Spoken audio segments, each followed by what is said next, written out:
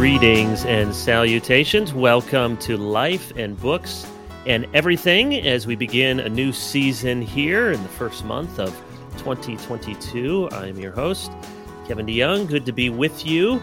And at the outset, let me do a couple of housekeeping announcements, more than housekeeping, some important tweaks to the podcast for this new episode. Not this episode, but this season. This podcast began during the pandemic as Justin Taylor, Colin Hanson, and myself were talking, and then I had the idea, well, we're talking all the time. Maybe it would be fun for us and possibly beneficial for others if we talked and let other people listen in.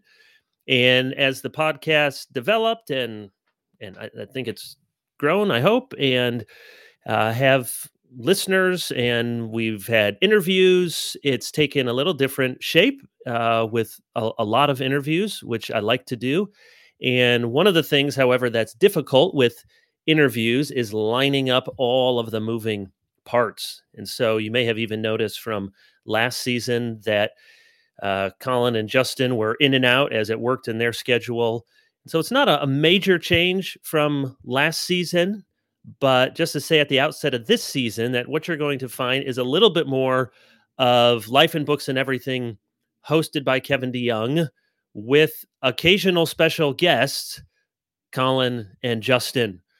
You can send all of your angry letters for that. There's no blood feud between us, among us. It was very difficult to coordinate our three schedules anyways, and then to line up interviews. So we have booked several times throughout this season to have Colin and Justin on. So you will still hear the three of us bantering and talking about Midwestern cuisine and Big Ten sports. But most of the other episodes will be me interviewing various guests. So whether that's good news or bad news, that is the news. And that's how we're progressing with this season. And I'm really excited for the guests that we have lined up over the next 10 or 12 episodes. And roughly the cadence will be about every other week. Hey, you have lots of other things in your life.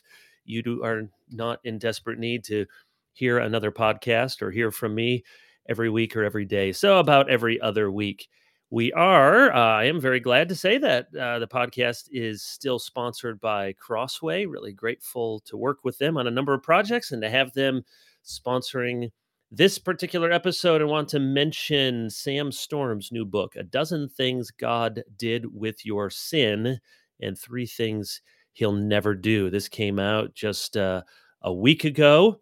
So Sam talks about what God will never do, such as counting our sins against us, and then walks through the Bible's teaching and how we as believers can experience freedom and joy and peace and knowing what God has done. So you can pick up a copy of that wherever books are sold or visit crossway.org. And if you go to crossway.org/plus, you can find out how you can get 30% off with a Crossway Plus account. So thank you, Crossway, for sponsoring Life and Books and Everything. My guest for today is someone that I've gotten to know well-ish over the past few months as we've communicated a lot online and by text, and I'm sure we've met before, I think, but we haven't properly, got to, I won't say have a beer because I actually don't drink beer, and Andrew's a Baptist, so he may not either, but whatever we would do to have a proper chin wag in person. Anyways, my guest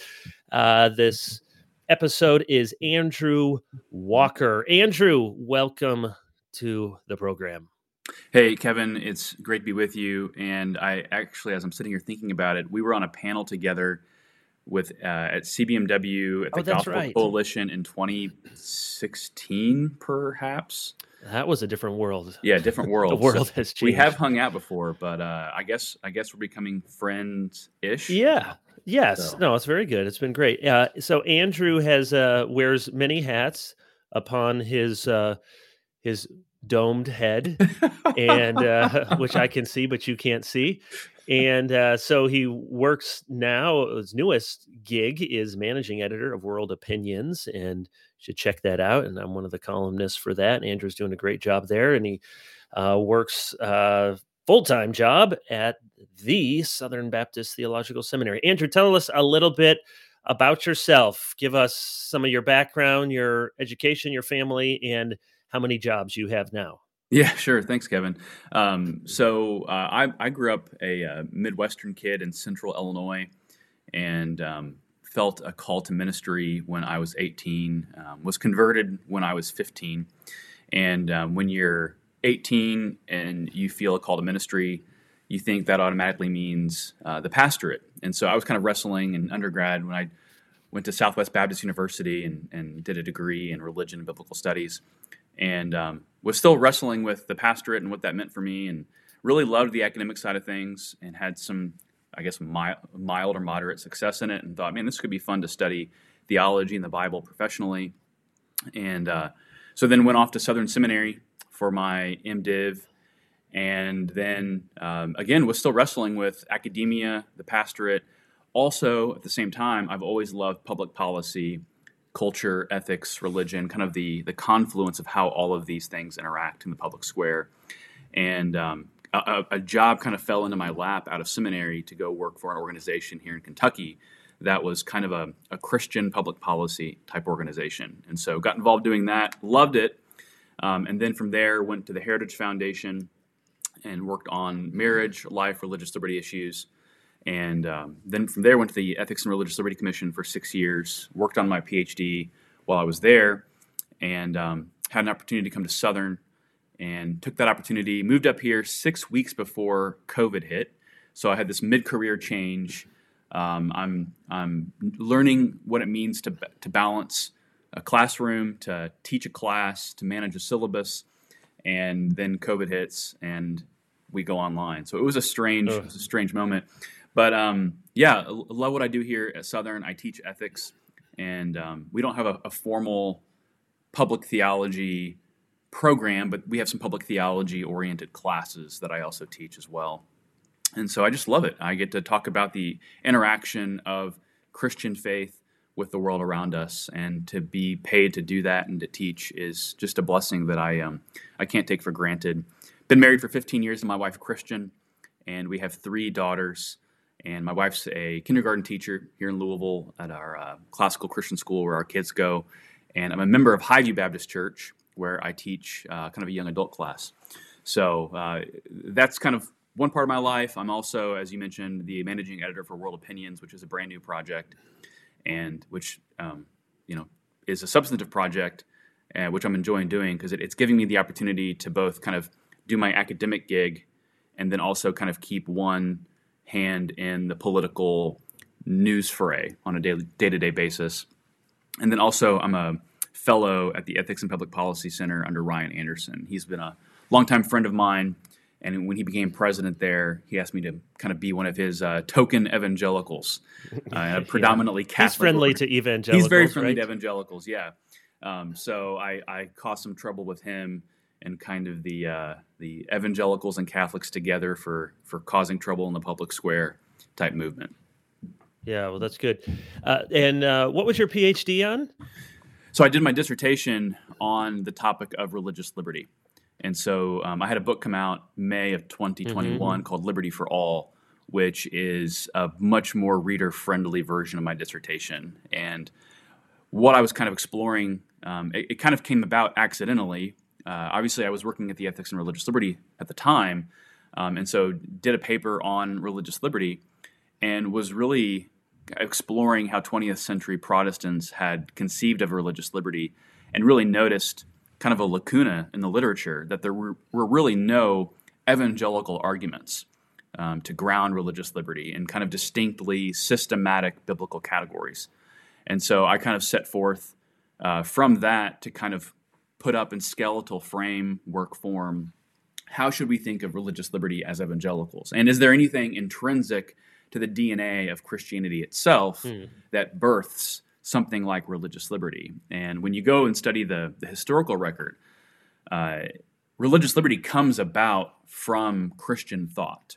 Tertullian, Lactantius, early church, there are formulations or permutations of religious liberty, not like how we might conceive of it today, But the idea that individuals should be free at the level of their conscience and therefore uncoerced, that really does come about from Christianity. And so I think that the religious liberty is not merely a social construct. It's something that does flow out of our Christian faith, but it's also something that we've refined as Christianity has interacted in the world around it. Do you find that, and we're going to get to, just so our listeners know, the main thing that Andrew and I are going to talk about in a bit is natural law and natural theology. It's an interest of both of ours, and Andrew's doing some work on that and has written some things on it, and it's an important topic, and it continues to be relevant for contemporary discussions, and there's a lot being written about it. So we're going to get there in just a moment, but I want to follow up on something you just said about religious liberty flowing out of Christian convictions. Do you sense that among, let's just call them conservative Christians, that religious liberty itself is being questioned? We think of the people that don't want to give evangelical Christians liberty of conscience when it comes to issues of sex or gender or marriage. But are you finding also from within our own tribe, some people are suspicious of Christian liberty? Like we should just go all the way and be Constantinian again? Yeah, I think actually, I wouldn't have said this 3 or 4 years ago, but I think that there definitely is a growing antipathy to religious liberty in conservative Protestant circles. And let me say, a lot of the concerns that kind of the Christian Reconstructionist, theonomist, kind of Protestant integralist crowd has, as far as their critiques concerning Western culture, I share a ton of those critiques. I don't think the solution then is to completely jettison or bypass the basic liberty structure that we've established in kind of American context. But I mean, to the overarching sentiment, yes, there is, I think, a misunderstanding on the one hand that religious liberty is a form of kind of bland religious relativism, which is an inaccurate construal of religious liberty. But then I think at the pragmatic level, there's an attitude that says, in an ideal society, religious liberty would be good, but we're no longer in that ideal society. And religious liberty is now inviting in all of these cultural pathologies under the rubric of liberty.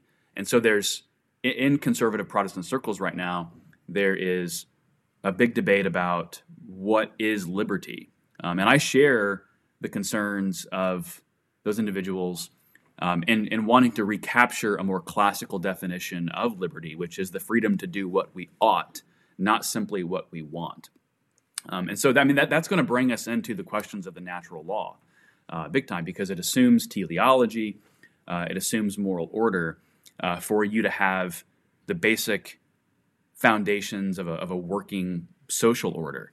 And again, I share those critiques where society jettisons those overarching necessary shared teloses or teleologies. We're going to fragment into 1,000 different voices where you really cease to have a nation.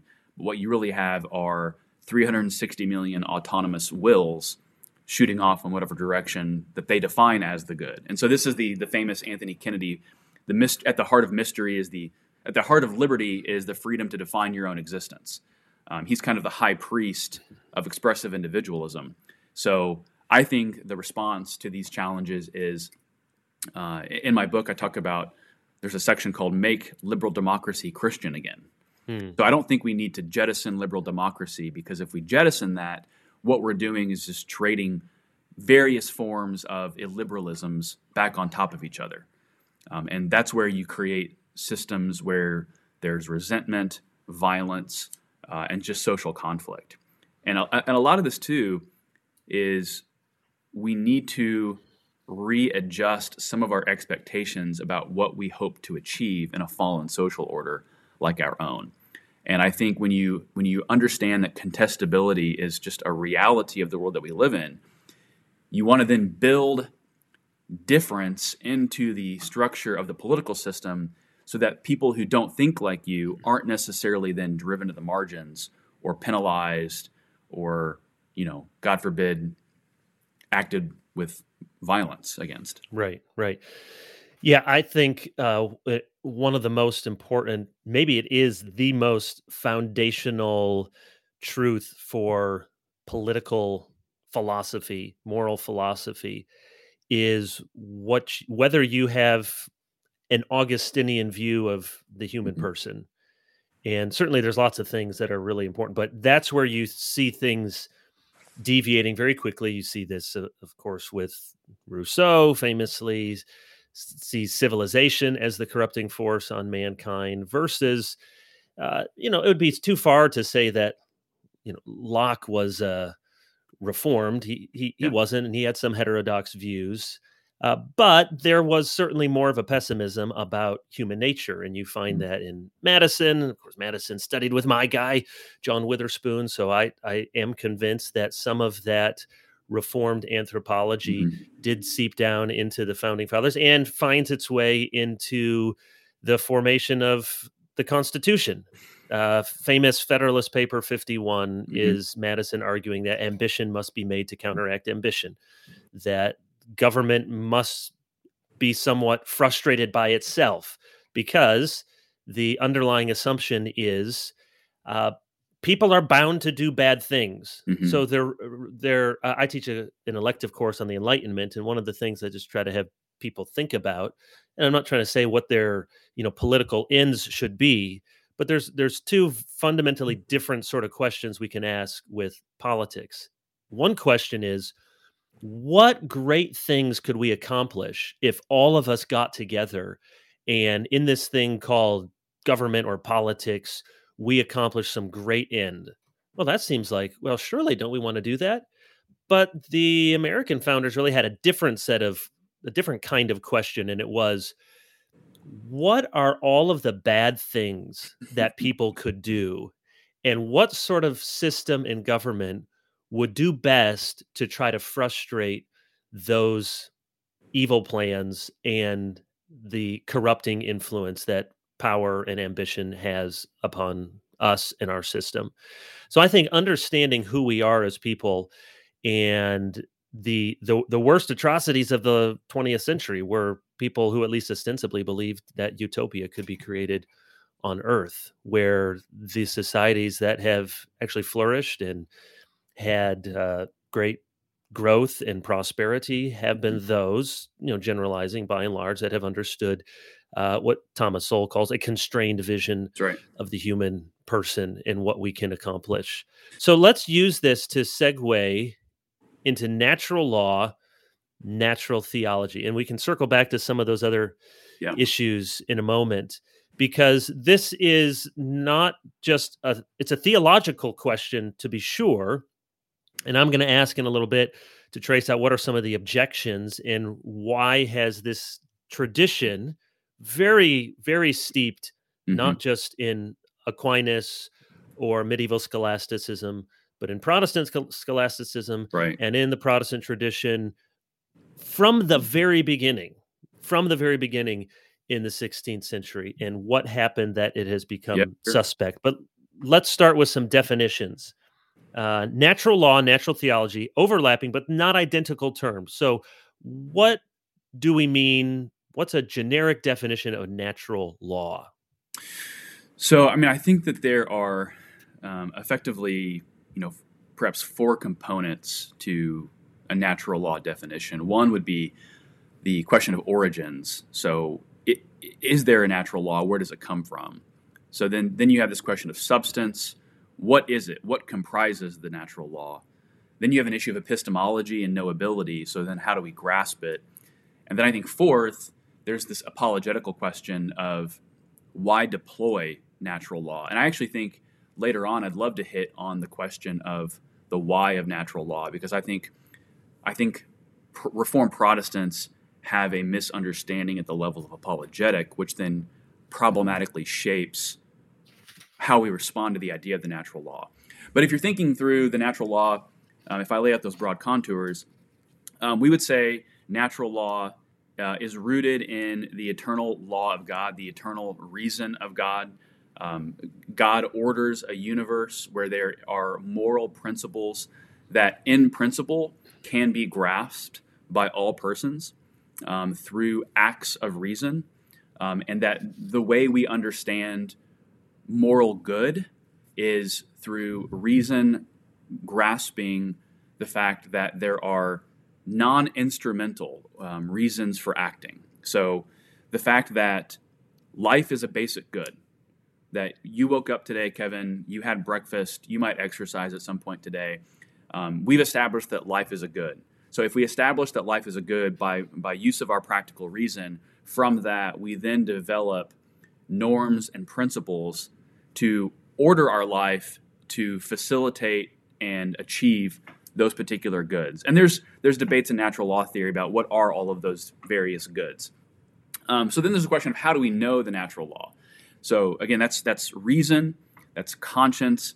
The famous language, the locus classicus, is Romans 2:14 and 15, the law written on the heart that God implants on it.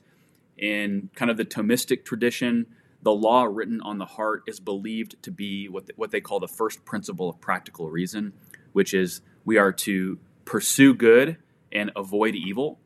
That's what we call an indemonstrable or self-evident truth that we then build all other moral truths off of. And then utility. Why do we deploy it? I think, to me, we deploy it not primarily as an apologetical enterprise to persuade non-believers.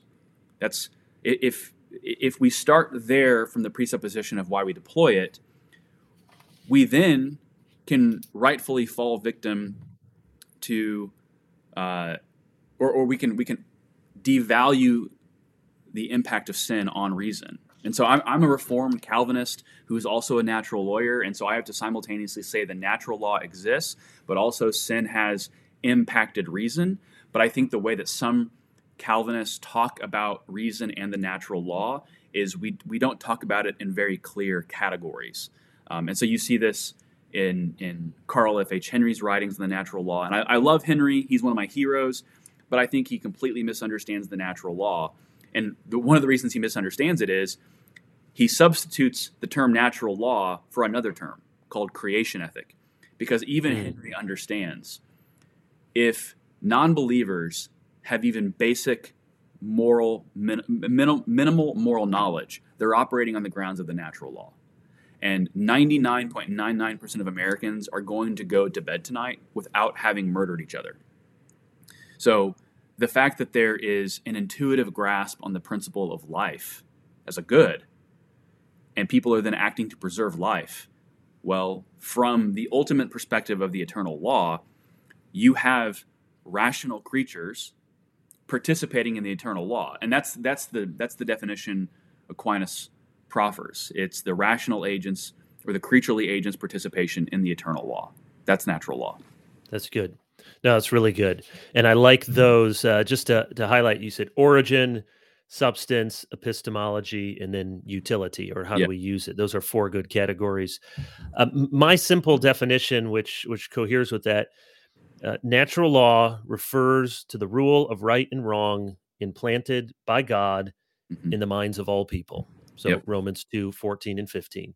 Sometimes, just if you're reading the literature, especially older literature, sometimes called law of nature, law of nations, the divine law, the eternal law, it is important to remember we're talking about God's law. So natural law doesn't mean it's the law of nature apart from God. Sometimes that, we can use nature, but it's divine. It's God's law, and the conscience bears witness to it. So the Ten Commandments traditionally are seen as a divinely revealed summary of the law of nature. So the law of nature or natural law refers to this idea that there's something implanted within us. And you talk about epistemology, so that's another question in a moment, how we can know it. But there is something that can be known about how God wishes his creatures to conduct themselves that does not require special revelation. Of course, special revelation is clearer. Special revelation is necessary in order to be saved. Special revelation will help us see more clearly what is there in natural law. But even apart from special revelation, there are things that can be known. And here in Reformed theology, they make distinctions sometimes between, Turretin says this, Pictet, they'll say what is innate and acquired. So there are certain things that can be known that are innate, that sense of divinity, that seed of the divine that Calvin calls it, the conscience. There are things innate, and then there are things acquired by observing the rational universe, by observing God's acts of providence. They believe that there were things that you could know. And that's getting here into what natural theology. So why don't you say a little bit, Andrew, because obviously they're related. Yeah. But how is natural theology different, and what is your definition there? So, I mean, there's a lot of confusion about the term natural theology in Reformed circles. And so let me kind of remove the problematic way of thinking about natural theology.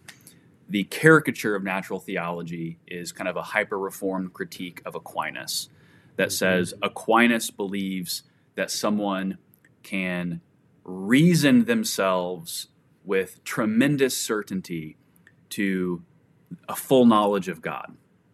What Aquinas is saying is that no, it's not a full knowledge of God, because full knowledge of God is revelatory. And Aquinas actually talks about the need for revelation, divine revelation, to clarify the full nature of God. Aquinas says that there is this innate knowledge that individuals understand God as creator.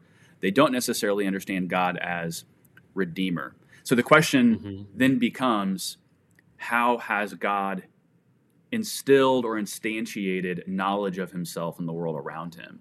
And here, I would say you would point to Romans chapter 1. There's an innate knowledge of our design, bodily design, creational design.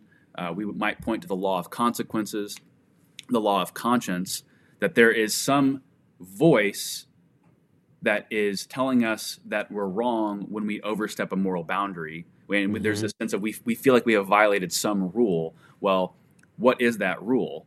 Well, it's a moral law, but again, that moral law is rooted in God.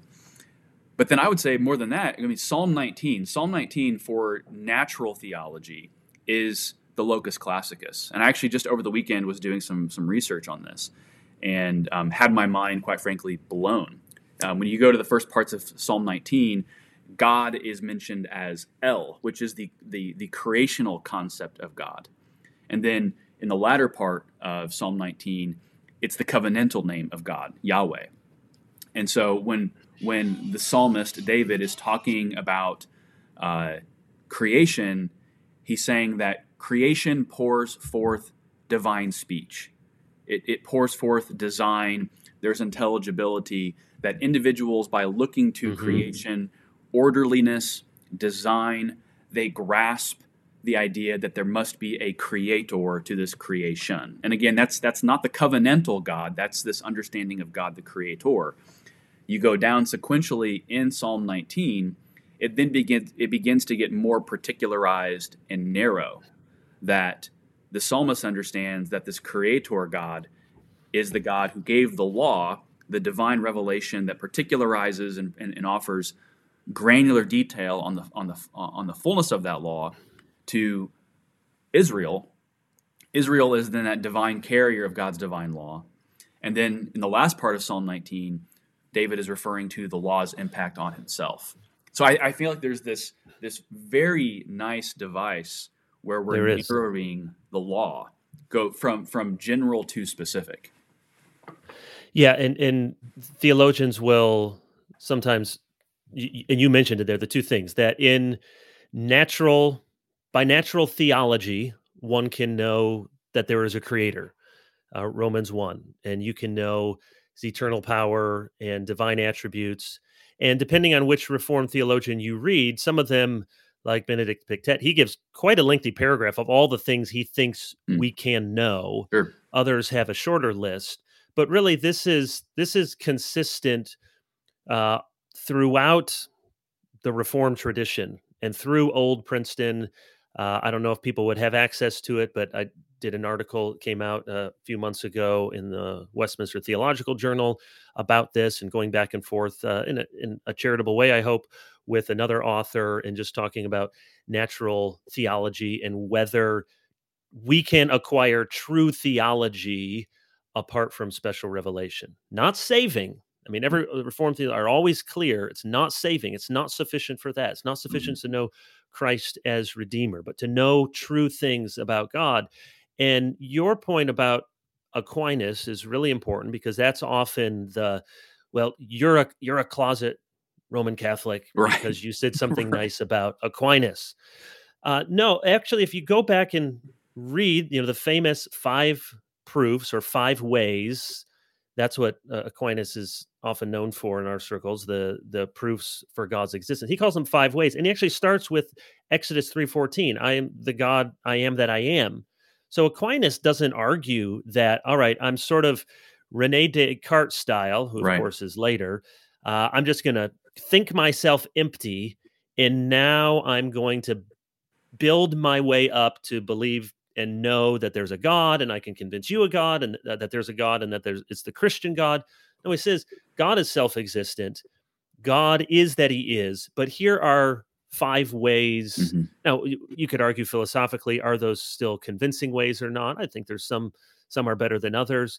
But Turretin, for example, really the high point of Reformed, post-Reformation Reformed dogmatics, he has his own 4 proofs for the existence of God, which are quite similar to Aquinas's. William Shedd, into the 19th century, has 5 principal arguments for God's existence. So none of these theologians were thinking, we have emptied ourselves and now we start by reason alone and we work up to the Christian faith. Well, and go ahead. I'd like to speak to that, because I mean, the question we ought to ask as Reformed Protestants is not, did Aquinas say it, therefore it's suspect. The question is, does Scripture reveal this? And yes, I mean, to your point, and what I try to tell my classes till I'm blue in the face, is Reformed rejection of natural law is a 20th century phenomenon. But prior to that, it's everywhere in the Reformed tradition, speaking to this reality that man has some type of innate knowledge. Calvin refers to it as the sensus divinatus. Right. But then you go look in Scripture, and I'm telling you, when you go looking for the natural law in Scripture, it then begins to show up everywhere. So in Deuteronomy chapter 4, there's language about God gave Israel the statutes of the law that is good, but then it says in verse 6 or 7 of chapter 4 that the nations will see that the Lord is good and that his law is good. Well, that presupposes that the surrounding nations have legitimate moral knowledge to know that the law is actually good and that what Israel testifies to is actually good. You go to Abimelech in Genesis chapter 20. He says to Abraham, "Why have you done things that ought not be done?" How does a pagan king understand that some type of principle of justice has been violated? And that's what we're getting to with natural theology. Yeah, Archibald Alexander, the Genesis there of Old Princeton, first professor, says natural theology, quote, consists in the knowledge of those truths concerning the being and attributes of God, the principles of human duty, and the expectation of a future state derived from reason alone. And many of these theologians, you're absolutely right. Most important is not Aquinas, not even our own Reformed tradition or the Westminster Confession, which distinguishes between the knowledge that comes from the Word and the knowledge that comes from the light of nature. All these are important. We belong to a tradition, but ultimately it's, well, what does Scripture teach? Mm-hmm. And a couple of the passages that our theological forefathers would go to all the time. You mentioned, we can talk about Romans 1, Romans 2, Psalm 19, but also Acts 14 and Acts 17. Yep.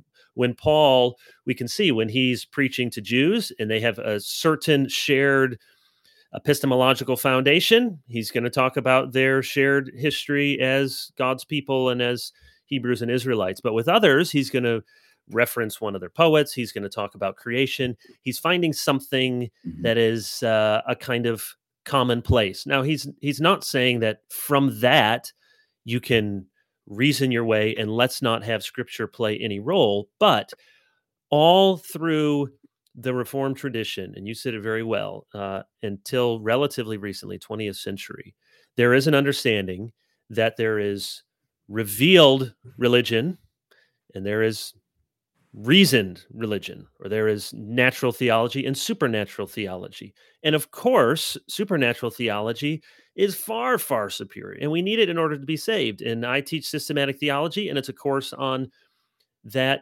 revealed religion, what God has revealed to us in the scriptures. But there's another kind of revelation, general revelation, what we see in creation, what can be known by the works of providence through observation. And through this means there are things that can be known. And so sometimes they get dinged. I'm just thinking of, we always, the danger with doing a PhD, you always want to talk about it and no one wants to listen to it. Right. But if I can just mention John Witherspoon, much of the secondary literature, and even from really esteemed, historians, Knoll and Marsden and others, will ding him and say, well, look here in his lectures on moral philosophy, he's really imbibed this completely Enlightenment idea. He's too indebted to Francis Hutcheson and others, and he has this. He's now become just an Enlightenment philosopher because he's talking in these reasoned sort of terms. But if you read carefully what he's saying, he's doing nothing different than his Reformed forefathers did for the 2 centuries prior. And that is to say, in this category of moral philosophy, we're dealing with what can be known by reason. And we may argue that he thought you could know too much or there were mistakes, but just the category itself was so widely shared and assumed that it didn't even need to be argued for. So something that was pointed out to me, and I forget where I read it now at this point because it all bleeds together, but something I read one time pointed out that when Paul is indicting the audience in Romans chapter 1, he's not indicting them for how little they know. He's indicting them for how much they know. So there is that innate knowledge. But then obviously there's this, they suppress the truth in unrighteousness. I find when talking about the natural law in Reformed circles, it requires as much removal of caricature as it does proper theological and biblical formulation of the category itself. Because as I mentioned, like with Henry substitutes natural law for creation ethic. Then other traditions might refer to it as an order of creation in the Lutheran worldview. You might have common grace in some sense, kind of the Neo-Calvinist tradition. And then general revelation as well. So I mean, there's a whole swirling subset of terms that are all dancing around this notion that innate moral knowledge exists. And a lot of the reason that people don't like the natural law is because they just associate it with Roman Catholicism. And in fact, I almost did my dissertation on Carl Henry and the natural law, and then kind of as I was considering it, didn't think that there was enough there to do a full dissertation on. But in the process, I had a conversation with Dr. Richard Land, who was a close friend of Dr. Henry. And I said to Dr. Land at a meeting one time, I said, Dr. Land, I've been reading Henry on the natural law, and Dr. Land, by the way, is pro-natural law. And I said, it's as I'm seeing Henry is making arguments for the natural law without using the terminology of natural law. And Dr. Land bellowed in his classical big laughter, and he said, well, of course that's the case. Carl Henry was a post-Vatican II anti-Catholic. He wouldn't let our language play on their terms. And so, of course, he's going to find different language to use. All right, let's transition our discussion just a little bit. And we've already hinted at some of the objections that people may have to using natural law or arguing according to natural theology. So, Andrew, talk about what is the correct way, or what are some of the good ways we should use and think like natural lawyers, and what are some dangers we should avoid? Well, I think one of the things we want to do is to first and foremost move away from thinking about natural law as primarily an apologetical tool. It's never less than an apologetical tool, but it's something more than that. And I think when we talk about this, how we conceive of it and frame it up is really, really important, because I find in my circles that I move in, when you hear natural law, you often think about, oh, well, this is how we convince non-believers to become persuaded by our public ethics. I think that's possible, but I don't think that that's necessarily likely all the time. In my view, we ought to be discussing natural law in the context of its explanatory power, in terms of it giving rational explanation or rational articulation of those norms that we think God has implanted within the created order. So for that, it means, again, explanation of those norms. I think it means exposing the errors of secular morality. And I think, quite frankly, in our culture, if we can't persuade someone, something that we can do is at least have people maybe be a little less strident in the confidence that they have in their convictions, and realize, oh, hey, these Christian natural law convictions, they're not simply sectarian or fideistic. And then I honestly, it's an issue of discipleship. If we're thinking about, in this context that we're in right now in this culture, around issues of gender and sexuality, I don't know how our people in the pews can have conversations with people in their workspace without having to employ categories adjacent to the natural law, which means before they are engaging in those conversations outside, there has to be catechesis within. So that means them understanding that there's a relationship between general revelation and special revelation, and that when the Bible is giving a portrait of what it means to be male and female, we go to Genesis chapter 1, and we see that God made male and female in his image. And so tied to that image then is the ability for them to reproduce. So male and female, he made them in his image. Get married, multiply, exercise dominion. Okay, so that's actually a natural law argument. Tied to our definition of male and female are their capacities for reproduction. And what we know is, if you begin to construct definitions of male and female off of those biological immutable categories, you jettison sound, rational, or even coherent understandings of male and female. Yeah, that's right. I mean, it's increasingly hard in our day for people to simply explain what is a man or a woman. And you see this all the time. And there's more to say, but there's not less to say than to start with. A man is someone who, again, if all the plumbing is working correctly, is able to sire children. And a woman is someone, again, who, if all is working correctly, is able to incubate human life, a womb man. And you see this in Genesis. It's wonderful how it works with the Hebrew, that she shall be called Isha, for she was taken out of Ish. She shall be called woman, for she was taken out of man. It's nice that there's something of an English parallel there with the words. And of course, we see more clearly from Scripture. But to your point, I agree entirely. These natural law arguments help to sustain and inform our faith. The caricatures are that we just strip ourselves empty of any other ideas and we just argue from the ground up, and there we've convinced somebody of it. Yeah, that won't often work. Now, it's true in the public square, we should use the Bible, and at other times we should use these sort of natural law arguments, which may have a little more immediate purchase power for people. I think of the expression I've heard Greg Kokel use, putting a pebble in someone's shoe. That's often what you're doing with evangelism, or putting in a good word for Christ, or giving these sort of rational explanations. You're not expecting that someone says, wow, I've never thought of that. I think abortion is wrong. I'm going to change my mind on gay marriage. I believe Jesus rose again from the dead. But they may walk away, and though in that moment they don't give any credence to what you're saying, they think about it, they ruminate on it, and it's like that pebble in the shoe. Eventually you stop and you bend over and you say, okay, enough is enough. What is here in my shoe? And they maybe need to think about it a little bit more. Say a little bit more, Andrew. Let's talk about some specifics. And in our culture, that means a lot of discussion about sex, gender, marriage. We've already hit on that a little bit. How do you think some of these natural law arguments, reasonings can help bolster our faith? Because one of the things you and I have talked about before is, and you just mentioned it, discipleship, catechesis.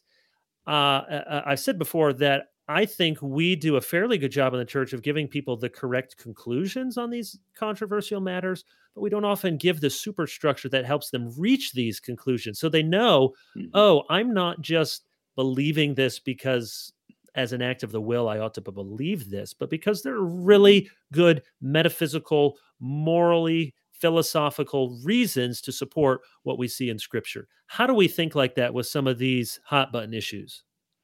Well, I mean, I think, like you said, we want to go to the superstructure. And so the superstructure says a Christian view of reality doesn't divide reality up into a Christian interpretation of reality and then reality over here. There is one reality. It is God's world. We are living in it. And so that has a massive implication for secular ethics. It means that secular ethics, insofar as they jettison special revelation and they jettison general revelation, they're jettisoning sound, coherent, rational principles just in themselves. But when you get to the issue of something like marriage, we know from Scripture that marriage is given as a creational ordinance in Genesis chapter 1. We understand the redemptive significance of marriage in the Christ Church union and that it imaging that reality. But tied to marriage in Genesis chapter 1 is not just the capacity for procreation. There's something prior to that, which is the whole notion of complementarity, that complementarity makes procreation possible. And so if we're taking marriage all the way back to the beginning, and complementarity is tied into the definition of it, if you remove complementarity from our understanding of marriage, as our society has done, you then remove the principle from the definition of marriage that would keep marriage to be principally limited to only two persons and something that's assumed to be a permanent, exclusive, monogamous union. And we're seeing that right now play out. A lot of secularists and progressives were saying, "Oh, you social conservatives and you Christians, you're just fear-mongering over this gay marriage issue. No one's actually arguing for plural marriage." That's not the case. We actually know that's happening right now in several jurisdictions. No, that took like a minute before that happened. Right. And so, I mean, they were saying, well, no, you're engaging in a slippery slope argument. And we're saying, well, actually, the slopes turn out to be really, really slippery because the slopes are dependent upon logic. And if you remove complementarity from the foundational superstructure of marriage, you're playing fast and loose with the intelligibility of the overall institution. And so now you have jurisdictions in Massachusetts that are actually arguing for reciprocal marital-like legal exchanges for polyamorous couples. And the social conservatives and the Christians are sitting back and basically saying, we told you so. So again, if you remove complementarity, you remove the superstructure of it altogether. And then if you go to something like the sanctity of human life, this is actually one of the more simpler arguments, I think, is every single human being began as an embryo, began as an unborn child. So the question then becomes, why do we bestow rights and personhood only when a child passes through the birthing canal? Well, that's what secularists do. That's not what Christians do. And so when you then measure human dignity and the ascription of human rights to the size, the development, the environment that the unborn child is in, you then begin to put human rights and human dignity on a sliding scale. And so for us as Christians, we want to say, no, the principle of dignity means that dignity begins the minute conception begins. Yes. Big difference right there. Big difference, yeah. So from the moment of conception, we would say as Christians, human dignity and the image of God inheres within that intrinsically. And so from there, that's where we begin to ascribe this notion of rights. Secularists don't do that. That's why, again, you have this sliding scale understanding of where to assign those realities.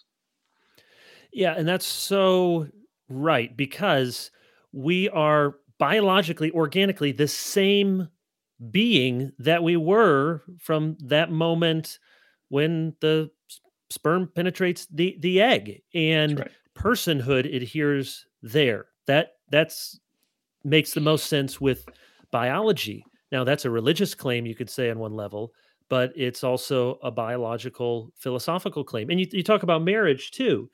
And when you say complementarity, we would both be complementarians in the theological sense of men's and women's roles, but you're meaning something even a little less than that. You're simply meaning Right. men and women were created, man and woman, male and female, created as a complementary pair. So that we know from Genesis, the side of the man, the rib, forms woman. So that when Adam and Eve come together, it's not just a union, but in a profound way, a reunion of the man and the woman, each fit for each other. The reason that she was a helpmate, look around. Adam, why couldn't God have created a bunch of buddies for Adam?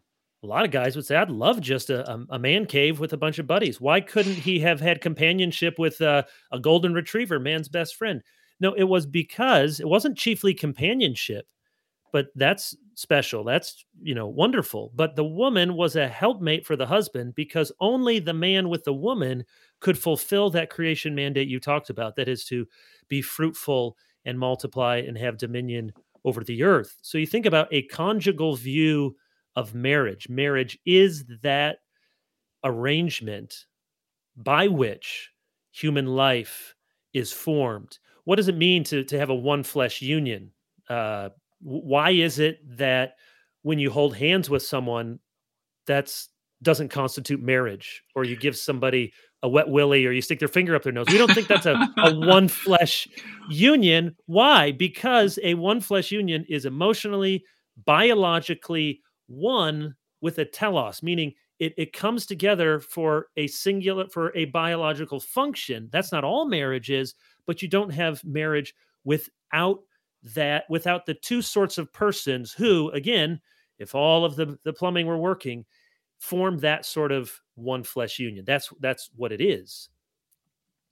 Yeah, I affirm absolutely all of that. So we go from gender, sexuality, the issue of human dignity, and I've mentioned human rights already, but you can't get at a coherent understanding of human rights, which everyone wants to believe in and subscribe to in our society.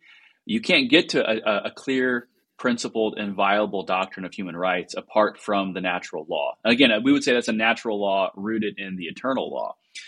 There's a famous quote from one of the drafting members who wrote the Universal Declaration on Human Rights from the UN in 1948.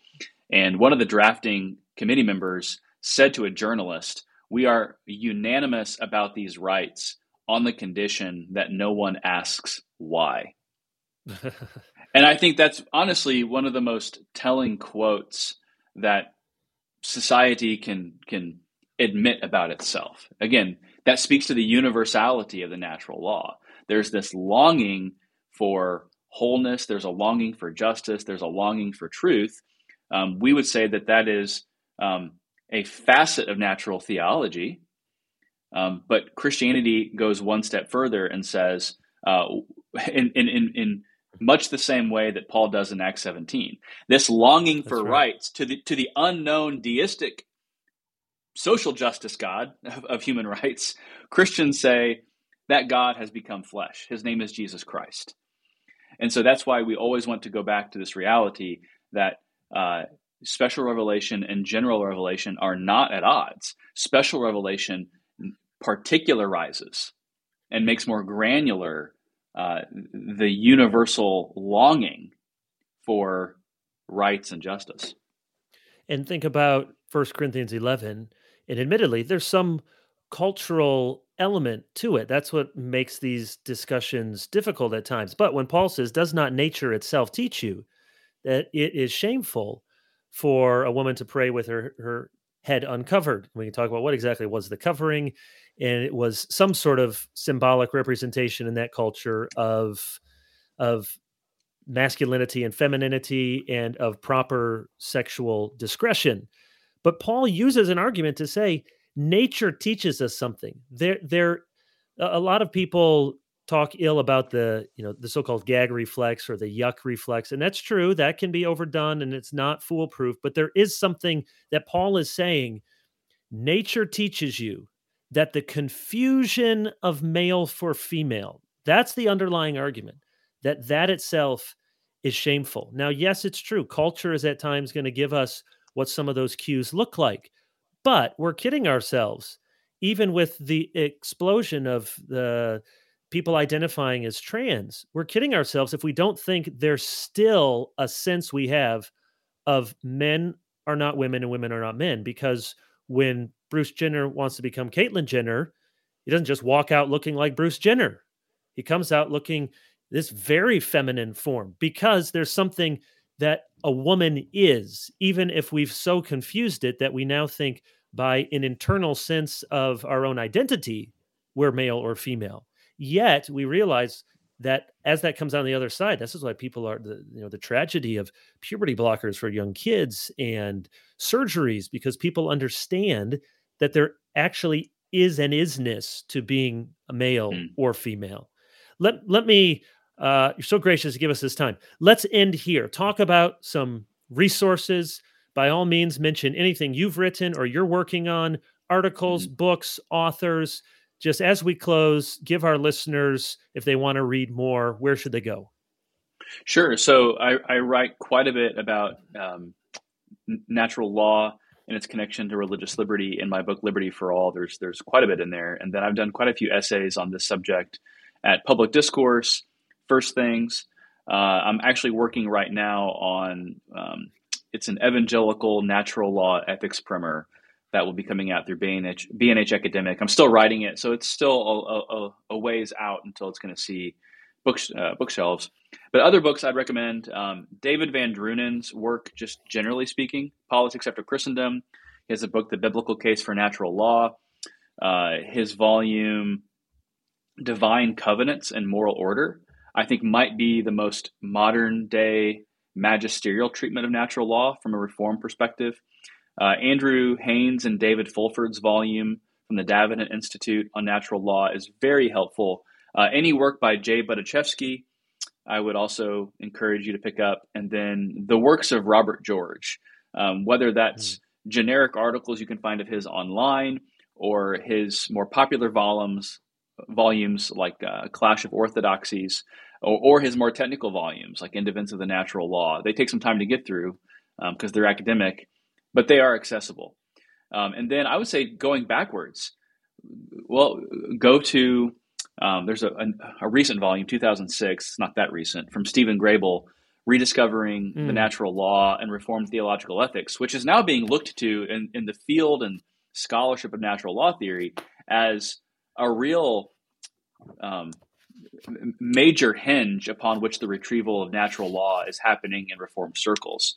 Grable's book goes back and looks at Peter Martyr Vermigli, John Calvin, Martin Luther, Francis Turretin. We have other reformers like Althusius, Niels Hemmingsen, Jerome Zanchi. Again, if you go looking through the Reformed tradition, natural law is everywhere. So just any of these resources would be good places to start. That's great. And particularly the Grable book, published by Eerdmans, it looks very daunting, but there are over 100 pages of endnotes and index, so it's less than 200 pages of text. I think it was his dissertation, but it's very good. The new book, did you mention Natural Theology, A Biblical and Historical Introduction and Defense by David Haynes, also Davenant Guides. David teaches philosophy and theology at Bethlehem College and Seminary. So this is one of my top 10 books of last year. Very readable and good survey of the biblical defense and historical introduction. And then also you mentioned earlier, just in passing, Niels Hemmingsen on the Law of Nature, a Demonstrative Method. So this is an older 16th century Lutheran work. So it's It's not easy reading, but whenever we can, to go back to these earlier sources, we're well served. And thanks to E.J. Hutchinson, Corey Moss, both professors at Hillsdale, who put this out, translated, edited, introduced, and they're doing good work. Just one other book, and you can get this relatively inexpensively on Amazon or elsewhere: Moral Philosophy in 18th Century Britain, God, Self, and Other by Colin Hite. That's a new book that talks a lot about the natural law tradition. And someone we haven't mentioned yet, Samuel Puffendorf, one of the great names of moral philosophy. Everyone was working from Puffendorfian assumptions after Puffendorf, whether to tweak it or to continue it. But there's very much this natural law assumption, both Protestant and Catholic. And it comes down in really important ways to the American founding. So there's lots of good stuff out there, and encourage people to look for your stuff, to read your articles, to Google Andrew Walker and natural law. And Robbie George, of course, is usually very good and readable as well. Andrew, thank you so much for being here, and looking forward to continuing the conversation in person and maybe having you back. So until next time, all of our loyal listeners, glorify God, enjoy Him forever, and read a good book.